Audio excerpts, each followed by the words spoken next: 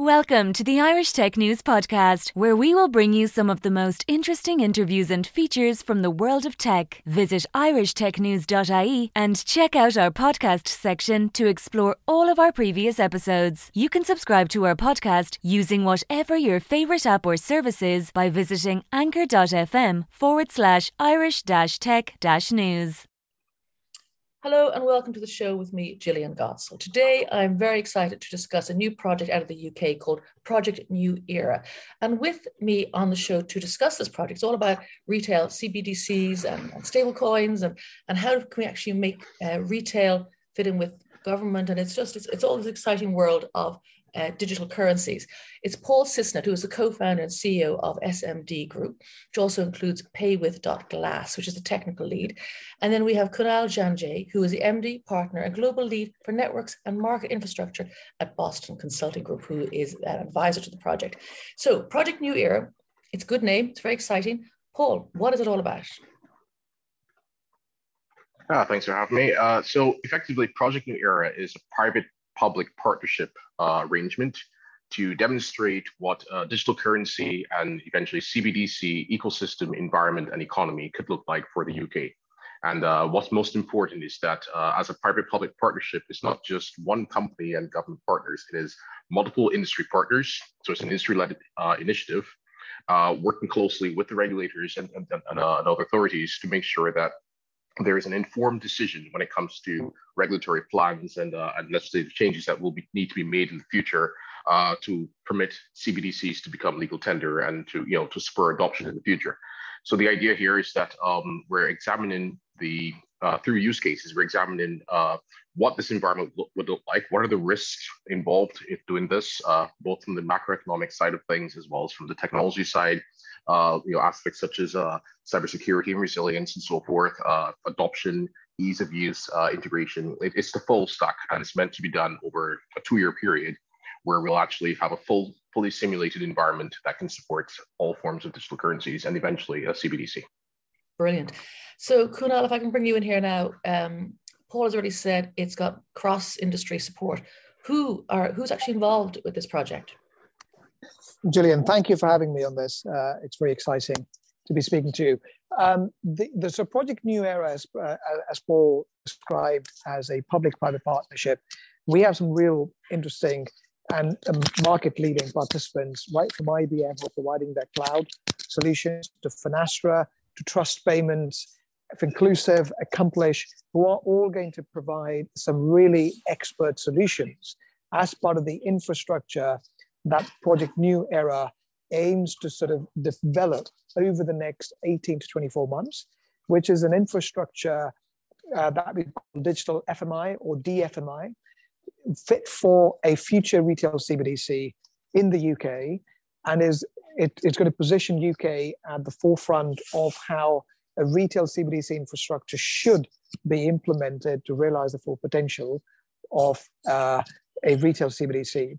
And the participants to this pilot as part of the consortium that is being put together, the list is going to grow because we are in close conversation with many leading players in the payments and financial services space to be playing their part, right from commercial banks to large payments organizations who are interested and at very advanced stages of joining the consortium to provide their solutions and product set as part of the pilot. That's interesting. I get the breadth of organizations that are going to get involved. Because is this project unique? I mean, there are other projects here in the UK, the Digital Pound Foundation, for example, doing advocacy. So what is unique about Project New Era, Paul? One of the key differentiators here is the fact that many of the other projects in the space are more or less think tank projects. They're looking at this from a theoretical standpoint. There's lots of research, and it's very good research. It's very good work being done. But we thought there should be something a bit more hands-on because this is a very new space. There are a lot of unknowns. You can theorize until the cows come home, but unless you actually put pen to paper, until the rubber meets the road, you don't actually know what you don't know. You don't know what can go wrong. You don't know what you need to consider. So the idea is to actually do a practical pilot during this time, somewhat sandbox environment, but is still carrying live transactions. It's a real environment as far as, as close as possible to a CBDC environment without actually issuing a CBDC. So the idea here is that there will be a private stablecoin issued. The big differentiator here is that that stablecoin sits in the place of a CBDC because a CBDC requires issuance by the central bank. And because it's a private sector initiative, we can't issue our own CBDC. But the idea is that we're making this stablecoin as reliable as possible by having the assets that back it held in a central bank reserve account. So it's a one-to-one backend. So for all intents and purposes, it behaves exactly like a CBDC would, where we can test the full infrastructure. Okay, you answered my question there. I was kind of wondering, is it a stable coin or is it, I mean, because where does the CB fit in? So you're going to try and emulate as if you were a central bank and operate along those principles. Okay, that makes sense. And what kind of impacts do you think you're going to have on this project in looking at how a central bank, I mean, obviously private organizations have certain ways, they have different requirements to government-led initiatives. So what kind of impacts do you think you're going to have on CBDC thinking, perhaps? Paul, I'll ask that of you again, please.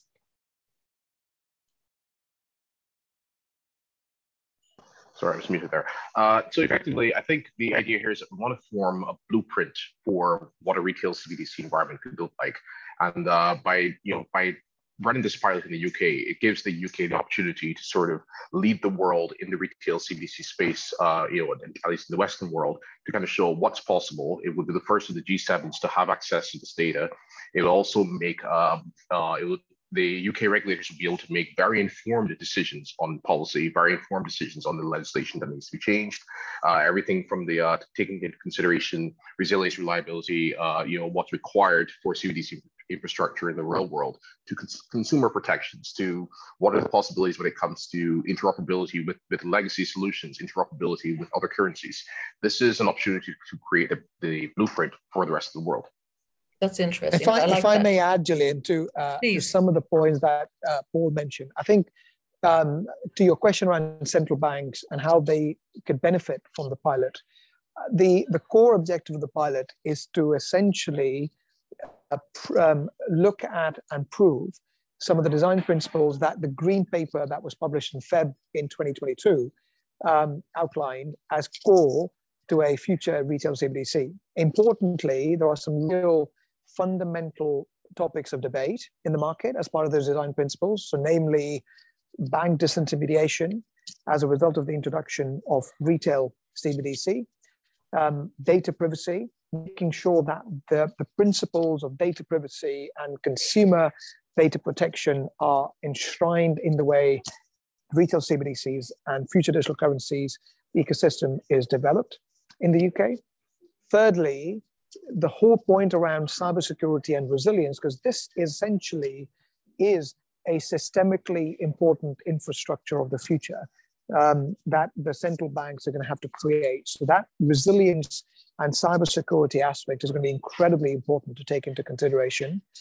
And then finally, that the programmability, in addition to the interoperability point that Paul mentioned, programmability point of the infrastructure is going to be very important, because that is where a lot of the future innovation is going to come from to realize the potential of a retail CBDC. So all of these design principles are going to be quite important for the central banks to have a view on, and the pilot itself is going to provide empirical view on each of the design principles so that the central banks, as well as the regulators and importantly policymakers as well, have a very clear view on the sort of infrastructure that will be required in the UK and the role of each of those authorities in the future digital financial market infrastructure space in the UK. Interesting. Now, I wonder about your timing, because obviously last week saw the implosion, whatever we call it, of UST, and the 20 billion being wiped off the whole crypto market. I mean, do you think stablecoins can recover? I know there's an algo stablecoin, but do you think are stablecoins bad news, or how can you get around that?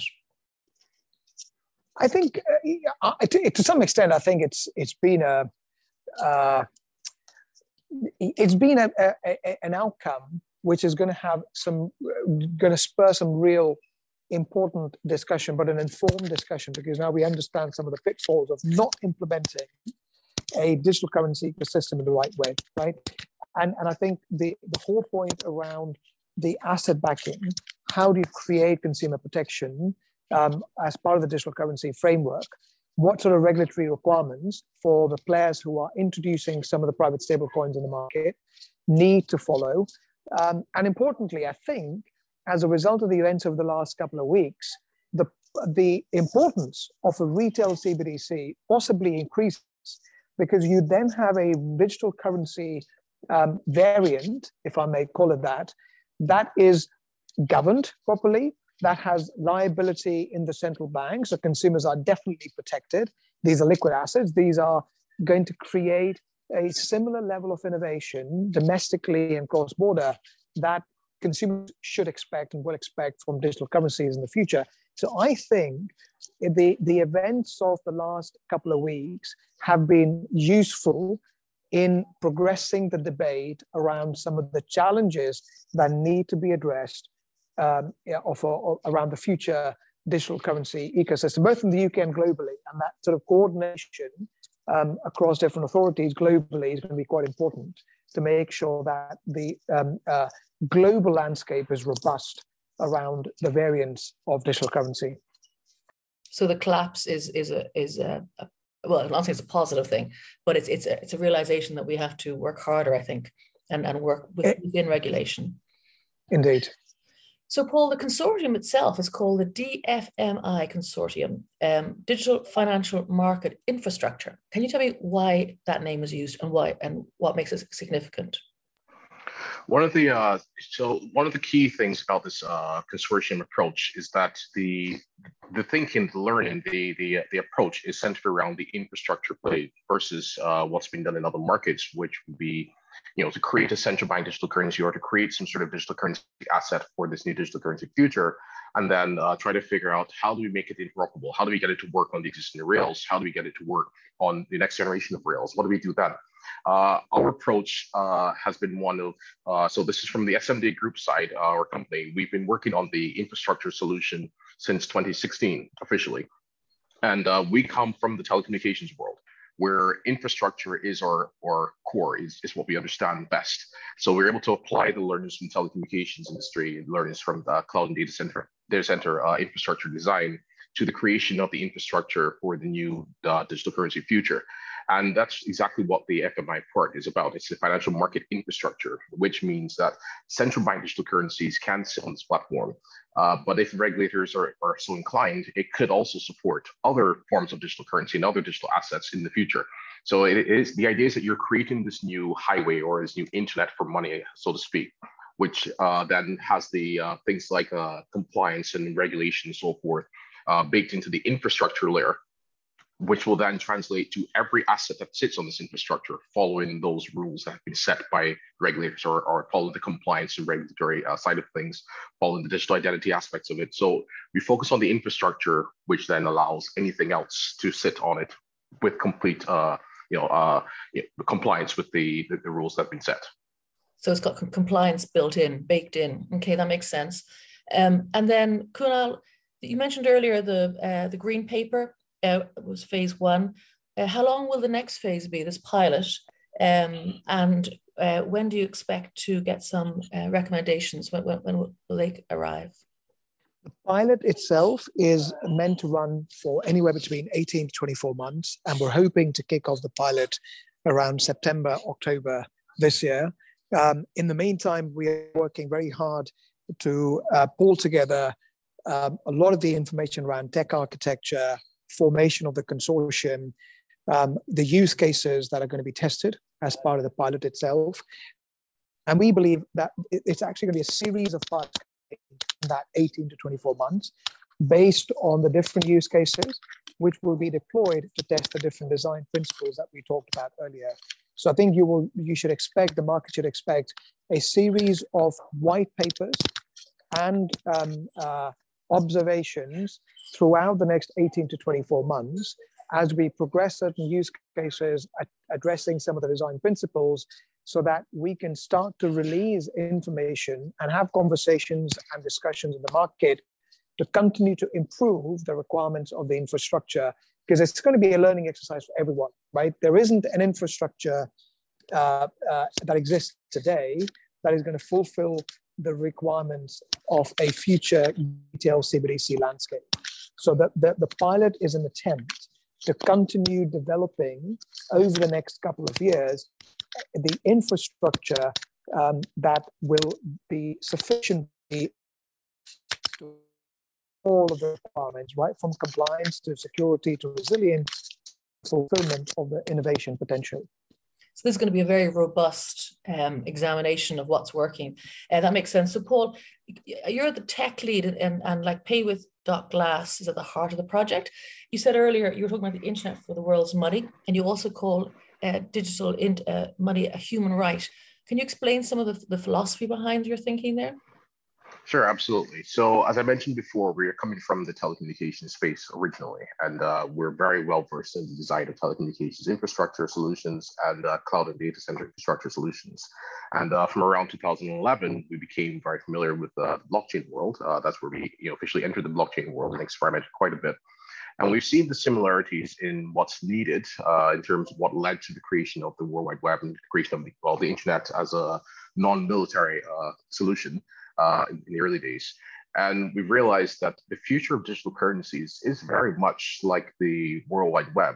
But in this case, it's not about trying to just move money over existing rails and then say, okay, well, this is now connected to the internet. We see it more along the lines of a dedicated network is required to, built for purpose for the movement of digital currency and designed with things like cybersecurity and resilience and privacy and so forth in mind. So it is, in a way, I think we're at the stage right now of the equivalent of where the World Wide Web would have been in 1991. Where at that point, there is no way to imagine YouTube or TikTok or any of these services that we take for granted today. There was no WhatsApp. And I think what we're aiming for here is to create the foundation upon which the equivalent of YouTube and the equivalent of WhatsApp for digital currency world will be created by the ingenious minds that we haven't even necessarily met as yet, or those that we do know who are now thinking about what comes next. So in a way, we're laying down those rails, that foundation for money, but in the same way that the rails for the World Wide Web were created. That's very exciting. As far as our view on, yeah, so it's quite a massive undertaking. It's very ambitious, but every major breakthrough we've had started with a crazy idea. So we shall see. But we're all working very hard towards that same goal. And one of the things that's driven me personally is I've looked at, for example, we're currently in a world where there are about 1.7 billion people over nearly 8 billion global population who are unable to access formal financial services. And that number is only growing. It's not something that's been corrected, even though we really do have the means at this point. Mobile phone penetration has reached a wider part of the world, a wide number of people in the world than the access to clean drinking water. This isn't right. But we also recognize that as we're moving into the digital currency world and the CBDC future, if we don't take into consideration the unbanked populations today, what will end up happening is that they go from being the unbanked to the excluded from the future digital currency ecosystem. And that's a socioeconomic disaster of epic proportions. I believe that just like some countries have already mandated that internet access should be a human right, and I think that's the right way to go, I also think that access to financial services should be a human right. And then we're doing what we can on this end. We're doing our part to sort of lay down a foundation that takes that into consideration to make sure that every single human being has access to financial services in the future. There should no longer be an unbanked population. It's cool. So it's inclusive, but it's also very inspiring because you're right. Absolutely. Who thought, in the 90s that we would have TikTok or YouTube? I mean, they just didn't exist. So even I do remember, like when Web 1 first came out, I remember thinking, who'd buy a book on the internet? I mean, you could go to a bookshop and get one. Of course, what do we all go? Who'd buy clothes on the internet? That of course we all do. Exactly. So it's hard to imagine what this leap is going to be like in this Web3 world. Now, of course, UK is not the first. There's about 90 countries looking at CBDCs. There's 17 live pilots, 3 full implementations, like one in the Bahamas. Is the UK ahead or behind, or are you doing it differently? Question for either of you. I think we're doing it differently. You don't have any initiative in any of the markets where you have a public-private partnership initiative being undertaken.